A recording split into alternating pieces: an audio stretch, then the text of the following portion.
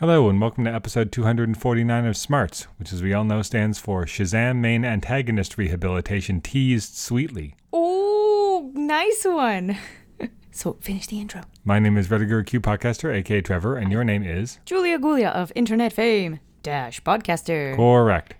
So we don't really have any news this week, Uh-huh. so we're going to move straight on to Comic of the Week. What was your Okay. Comic of the Week?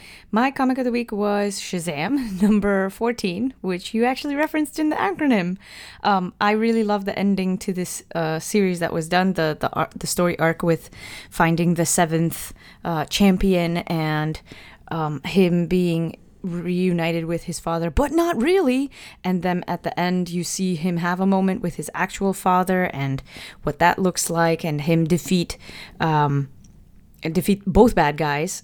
It was just a really fun issue. All the art was amazing. Everybody's interactions were amazing, and the hopeful bent for Black Adam's rehabilitation was also awesome. And even what's his name, the actual wizard sitting atop his throne someplace else, looking through a window into their universe, was saying, "Oh, I should have trusted you all along. You know, this is actually, you may be the one to rehabilitate the former champion and kind of fix my mistake, you know?"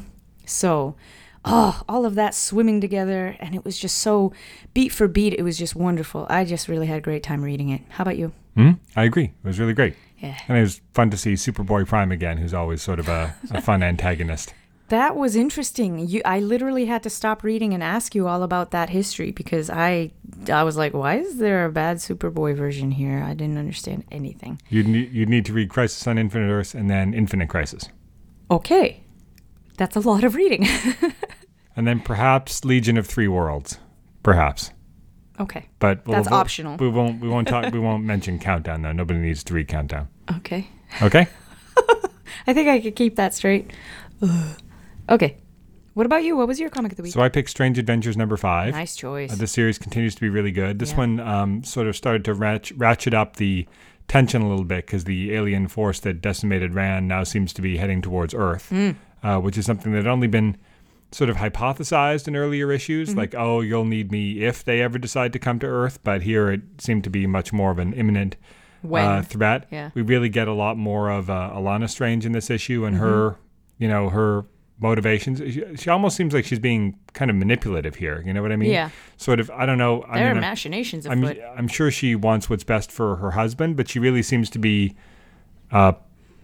pitting, sort of playing the political game. He's just sort of like, he just wants to do the right thing, seemingly, but she's sort of playing the political game more to sort of get more power and recognition for her family. You know what I mean? Which probably makes sense. I mean, she thinks that they're or at least so we seem, so it seems to believe that they were like the saviors of Rand. And moreover, growing up as the daughter of like one of the preeminent leaders of Rand, she probably has a little, she's nobility basically, right? She's like science nobility. So she probably feels like she's owed a certain amount of deference and power, you know what I mean? And if she can't get it on Rand anymore because the place is like a crater, she'll get it here. Exactly. You know what I mean?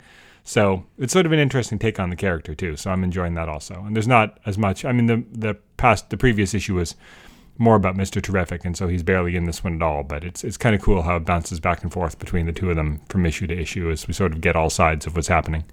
Yes. Agreed. Yeah, I it really was enjoyed really it. interesting. Yeah, it was fun to read, and now I'm wondering like if she's going to be an antagonist after all. Like what's she? I don't think really they're going to up turn her evil. I just No. think that Tom King is writing her more of a political creature than her husband is, who's just That's like, for darn true.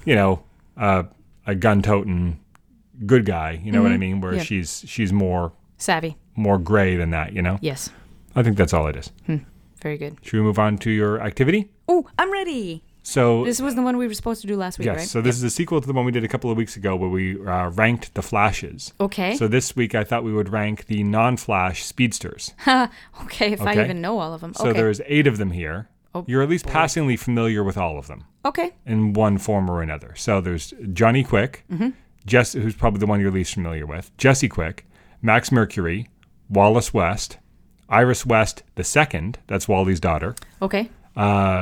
the Tornado Twins, Excess, and the Flash of China, a.k.a. Avery. Cool.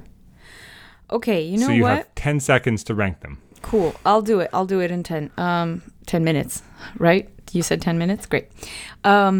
Avery is my number one. I really like her. This is the axiom of the Gulia familiarity. This is all based on my familiarity. Remarkably hard to say. This is all based on that. It's how else am I going to base it? I don't know. I really loved the run with when she was introduced. No pun intended. Oh yeah, that's funny.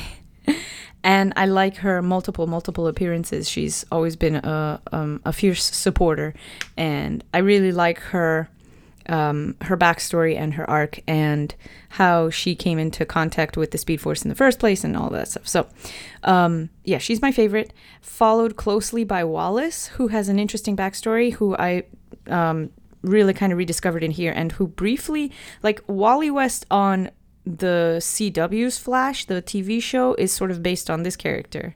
I would say he's kind of both, I'd say he's kind of a combination. Right. And so, I mean, between that and what I've read in like his actual backstory in the comics, I really like he's African American, which obviously is the Wallace West thing. I would say that his personality is mostly Wally, although they gave him more of like a little bit of like the bad boy stuff early on, where he was doing like illegal street racing and stuff. And his conflicted sort of like family issues because he was angry at his mom. Wally had a lot of family issues too. His parents were pretty. Well, they weren't like abusive or whatever, but they were just like bad parents, and so that was why he really gravitated to Barry and Iris and sort of saw them as his parents. Like he called them Uncle Barry, but they're really his mom and dad basically. Like they're really his parents for all intents and purposes. Oh, that's a bummer. I didn't even know that. Okay, well, I didn't know that, but yeah. So anyway, that he's my second because his comic backstory and his comic stories are so grounded and wonderful that I love reading him. And there's plenty of interesting stuff going on with him over in Teen Titans too, right? Like his They Won't They thing with Emiko and him trying to, and the thing for a while where he was like Deathstroke's protege, and now he's trying to make up for that. Right, but he was also trying to bring Deathstroke into the light. You remember when Deathstroke was like, well, that's when he was being a hero dressed in white and Team he was, Defiance for 15 minutes. Yeah. Well, yeah. Still, I mean that. There you go. Okay, yeah. So Wallace is my number two. Who else? XS, because all I know her from. That's just because of the CW show. I don't think you've read a single. I mean, she's not even in continuity right now. Maybe they got to go back into the Speed Force and pull her out too. They literally could have just taken her name and put it into the CW show, and I would never know because again, haven't encountered her in the comics. She's pretty similar to the comic, but in the comics, of course, she's his granddaughter, not his daughter. Right. Okay. Well, she's Bart's cousin. She's wonderful. Then who else do I know? You know what? I'm gonna throw you a big curveball. For that matter, Jesse Quick has been in the show a lot too. Jesse Quick is my next one, and then the big curveball is Johnny Quick because I remember him. Have you even read a single comic with Johnny Quick in it? But he's the one that in the alternate universe in one of the Justice League shows that we were enjoying, the animated cartoons, he sacrificed himself, and he was so funny in that one episode. That's all I got. Sorry. That's different. So, I mean, it happens to be a character that has the same name. It doesn't matter. That's the Johnny Quick that I know. All right. I don't know what to do. So there's he. And then I'm sorry to put Max Mercury. I know you have such a fondness for him, but I've never encountered him in the history of ever. So I have to put him on the bottom. So there's my list. Well, and the Iris, Tornado Twins. And Iris West II, yeah. All of them have to go on the bottom because I didn't encounter anything. In fact, the Tornado Twins on the very, very bottom. Well, they're being very naughty down there. They're being manipulated. Well, then they disappear, but they're being manipulated by the negative Speed Force is what they established in the last issue, right? That's where they disappear. Fair. But you read a little bit about Iris West II in Flash Forward, right? Where Wally found her and her brother in the dark multiverse and brought them back to be reunited with their mother. So you read them a little bit there. Okay, so them two above for that matter, the two people that I don't know. For that matter, if you read Kingdom Come, she was the Flash in Kingdom Come. I have no idea. I don't think she had any lines, but she was there. Nobody had any lines. Somebody drew, Alex Ross drew her. Painted her, I should say, because all of those were painted. She survived. She was one of the few people that survived. Well, she great. was like one of the 10 metahumans that survived the end of Kingdom Come. Well, shucks, that's wonderful. So Mark Waid could tell more stories with her where Wally traveled to the future and teamed up with her a bunch of times. Cool. Okay. But anyway, that's my ranking. What about you? So do you want me to recap my ranking one more time? No, I remember you. Okay.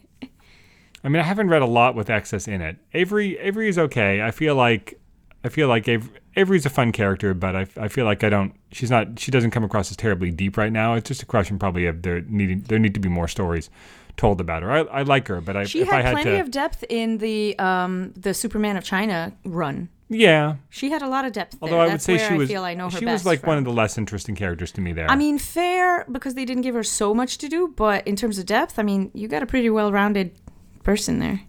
I think it's hard because a lot of these are like I feel like I'd have like a 6-way tie for second place because none of these are like my absolute favorite characters. This is not. Why would you give yourself a ranking activity you don't really feel you can do? Mostly giving it to you. Oh, I see. Maybe Max first, followed by Wallace, then maybe Irie, then I like the Tornado Twins as a concept, like the twins that Barry had but never knew about because he sacrificed himself in the crisis, and they sort of grew up in the future learning about, only hearing about their dad, the great hero, but I haven't really read too many stories with them in it. They were always just, because they never really got their own series or whatever. They were like, oh, they existed. And then it was you sort of found out what happened to them later when their kids came along, Bart and Excess. So yeah, maybe like Max, Jesse, Wallace, Irie, Avery, the Tornado Twins. Did I say Excess already? Yes. Then maybe Johnny at the bottom. I actually, Johnny Quick I like as a character. I'd put maybe Johnny above the Tornado Twins and Excess and Avery. Mostly for he was one of the, I guess you could say one of the main protagonists, kind of like the everyman protagonist of James Robinson's JSA series, The Golden Age. Oh. And the relationship between he and Jesse's mother, Liberty Bell. Between him and. That too. Was one of the main parts of that story. It was really good. Yeah, so I liked him in that, although he's been mostly, like, when I started reading The Flash was, like, right after he had died, right after the Terminal Velocity arc where he died fighting Savitar. So I didn't, all the stuff I've read about him, and you know, it was true about Barry, for that matter, for a long time, was a lot of the stuff I read about him was sort of after the fact, you know, as a historical curiosity and not like an active part of the story, so. But yeah, no, I did like him in that one story, so I guess that would be my ranking. Very awesome. So the only show we have this week is Star Trek Lower Decks, Cupid's Errant Arrow. This one was a lot of fun. So there was a lot of geeking out in this one because Mariner really sort of had like the big conspiracy board of Star Trek references with Wales and Suliban and the Duras sisters and all that on there, like all connected. And the idea that, and again, I feel like this was one. So what was the A plot here? That's right. They were, that's right. Destroyed the moon, right? The moon was going to crash. Talk about your Star Trek things. A moon about to crash into a planet, and Starfleet's got to come in. And what was the Deja Q? That was the one that everybody remembers, where they thought Q was responsible for sending that moon or whatever into the planet, but he had lost his powers. And I feel like there was at least one or two others where they had to do something, where there was something about to crash into a planet or some imminent natural disaster that they were there to science the heck out of it. So that was happening. And they even tied the two together in a clever way at the end, where Mariner and what was the name of the girlfriend? I have no idea. They were fighting. They were fighting on one of the little stations that was there to solve the problem.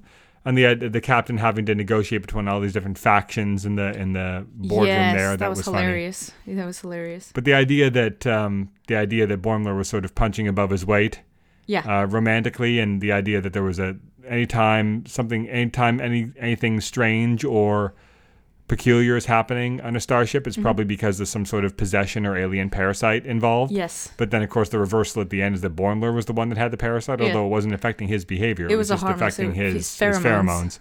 Hilarious. Yeah. No, it was a lot of fun. There were a lot of fun references in this one, a lot of fun performances, and it had the sort of the A plot, B plot dichotomy that the show tries to do. Yeah. Yeah, it was a lot of fun. Yeah, it was a really. Oh, and of course, Tendi and Rutherford on the Vancouver. Should I read too much? Should I read too much into the fact that the Cerritos is a California class ship, and all the ships that are of its class are, and The So Vancouver is from Canada. Well, and British Columbia is basically the California of Canada, right? Geographically speaking, and in some ways culturally also, right? Okay. Well, I mean, they're on Yeah. the same coast, Yeah. right? And they're actually, you know what I mean? Yeah. They actually touch each other. So should we read it too much into the Vancouver is a city in Canada and in British Columbia, and the Cerritos is a city in California, and the Vancouver is basically like the Cerritos but better in every way. Should I be reading too much into the fact that that's like Oh, wow. An You endor- dug deep. an endorsement what of you Canada need to there? do? You need to go to the subreddit for this and take a crack at it. See if well, it can't be a coincidence, right? That No, that that's not Vancouver a is a city in coincidence. That's basically very the deliberate. Canadian analog of California, Right. And the Cerritos being a California class ship. And it's like, oh, it's the same kind right, of ship, but but Vancouver better. is the capital, though. That's the difference. Yeah, it'd be more Versus- equivalent if you had like the Vancouver and the San Sacra- Francisco or something like that. Sacramento. Yeah, Sacramento, California. is Yeah, the but capital. Sacramento was like the 10th most That's true. important Or Los city in Angeles, like the maybe- Los Angeles or that's true. San Francisco. Yeah. Yeah, so I thought that was funny too. But the whole thing with them being on the ship that's better in every way, and they've got the The little scanners that they're so. I think they were tools more than they weren't tricorders. They weren't just scanning no, with they them. were They doing were actually diagnostics. They were doing like, or were they just doing doing realignments? I think they were doing like tricorders are passive. They just scan things. I Right. thought that they were actually they actively were doing tools. something. You're right. They yeah. were tools. Like, oh, I could do my medical stuff so much faster, or yes, I could do more diagnostics. Or I remember the terms diagnostic being bounced around a lot, and that's more of an analysis, isn't it? I mean, it's literally a diagnosis of stuff. Yeah, and then the guy, the sort of middle manager type on the Yes. Vancouver, who wanted to what was his thing? What did he He want to do? wanted to transfer off of the ship because it was too. Oh, it was that's too right. much. Because they were having This is like they're like having Enterprise The class. Alpha They're Adventures. Like, oh, He's like, I just want a quiet we life. traveled back in time and we killed the baby that was worse than Hitler and all this stuff. Yes. It's like I don't want to have to do that stuff anymore. It's too everything is too epic here. I'm tired of epic. I want what I mean? Yeah, I just so want they're the quiet. ones that are having these. The Vancouver is like the ship that has the same kind of adventures as the Enterprise. Enterprise, yeah. But their crew isn't quite up to handling it. Like they Yeah. can get the job done, but they don't just brush it off. Like Picard's like, oh, I guess we changed history again, 5th time this week. Right. I'll record a captain's log while I stare pensively out the window, and then by next week I'll have forgotten about it, right? Yeah. Yeah, but that's the sort of clever yet loving deconstruction that the show does, right? Yeah. Like, yeah, that's true. Like, if you think about it, Probably the Enterprise not is just everybody of one the- ship out of thousands. Yeah. I saw somebody that had ran the numbers on this once. Like, if you consider over the 7 seasons of Next Gen, the number of times that they traveled through time and changed history, even if only minor ways, and you figure that's one ship out of thousands, how many times in an average day does Earth history get changed? And that's Oh, just boy. in Starfleet vessels. That's Yeah. not including any time travel adventures like the Tellarites might be having or whatever, right? Right. It's like 5 times a day Earth's history is being changed by time traveling Starfleet officers or something if you run the numbers. You know what I mean? So funny. So of course there'd be some ship that's having all the same caliber adventures, Mm-hmm. but they're slowly cracking up because of it, right? Whereas the people on Cerritos aren't doing squat, but they're content with their lot in life, you know? Mm-hmm. Yep. And then, of course, you get the fun little flashback when Mariner was serving on a different ship that was docked at Deep Space Nine, and they're all wearing the TNG movie era uniforms Yes. / latter Deep Space Nine era uniforms.